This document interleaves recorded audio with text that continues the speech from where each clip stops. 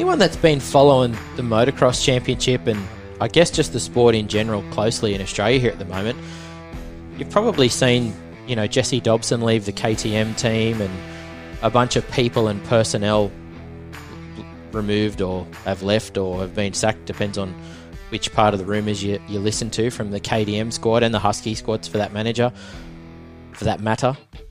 Personnel have gone from mechanics to, marketing people and a whole lot. And to draw a bit more of the picture on that one, so KTM in the last couple of years was forever a private company in Australia, and then eventually listed on the stock exchange under Automotive Holdings Group, which is actually a big group of car yards. They have Toyota dealerships and all sorts of stuff all around the country. They're big in WA, big here in New South Wales, and still have a bit of a footprint elsewhere. And that was under the management of Jeff Leask.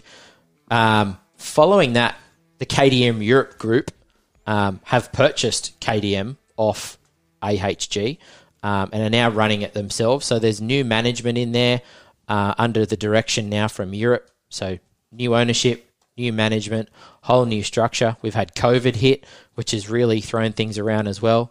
Their bike sales are absolutely through the roof, but they have gone through the place with a broom and just cleaned it out. Like, there is almost nobody left. And we've heard all sorts of stories about salaries and support and riders and what's going on. And bit of an interesting development there with KTM, Jed. I mean, it's weird. Like, massive sales, boom, but complete change at the, at the corporate level.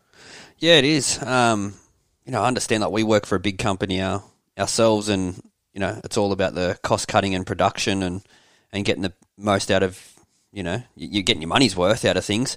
The interesting I find is the structure of the teams. Like we see the Raceline KTM team and stuff. You've told me about the Ferris setup. I find it interesting how they've gone from that, if you want to talk on that. Yeah, well, at all. So it seems is that KTM have really gone away from that in-house support, so I guess they've been a bit on and off with that over the years, where KTM have had their own in-house team that's run, in the factory there. It was at EMU Plains for a long time, and it was a factory team run by KTM Australia, and then it was farmed out to JDR, which we spoke about before, Bo, and the JDR team ran it. And then it came back in-house, and we had Luke Clout, Luke Stike, Kirk Gibbs ride for the factory team again. And it appears now they've gone back to this farming it out effort with Waters and his own team, Ferris with the Raceline effort, and the only sort of, I guess you could say, factory guys or supported guys at least directly were your off-road team of Milner and Sanders and those guys. But, all of their personnel and mechanics are now gone, so that's going to leave those guys up in the air. It's just such a weird dynamic. Like, we were speaking before about that article that Damien Ashenhurst wrote about the manufacturers supporting the riders and nurturing that talent here in Australia. And, yeah, it really makes me wonder, like, what's going on? I mean, it's so weird. It is, yeah. It's so weird in the motocross community at the moment. Like, we don't know what's happening. If it's obviously something's going to happen, MA is going to run the series and that. It just seems like it's on a bit of a downward spiral at the moment. And I must say, like, they all talk about cost cutting and, it's all about the mighty dollar. But like we said in the last episode, bike sales are up 30 or 40%. Like, they can't sit here and say, oh, bike sales are going no good. Sorry, mate, we can't afford to support you. Like, rubbish. Me and Bo were just talking about that whilst we weren't recording. Our local dealer, one of our local dealerships around here, Chris Watson Motorcycles, that we go to, you walk in there, the shelves are always stocked. I was in there the other day. They can't get product in because it's selling that fast.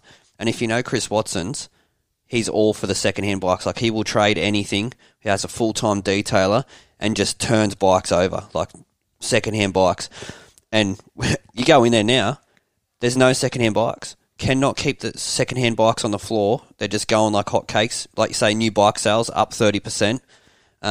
You've seen it. You've been in there and seen the bikes, Bo. Or there's nothing on the floor to see. Lack of bikes. To see, no. And he has rows of second-hand bikes, just can't keep it up.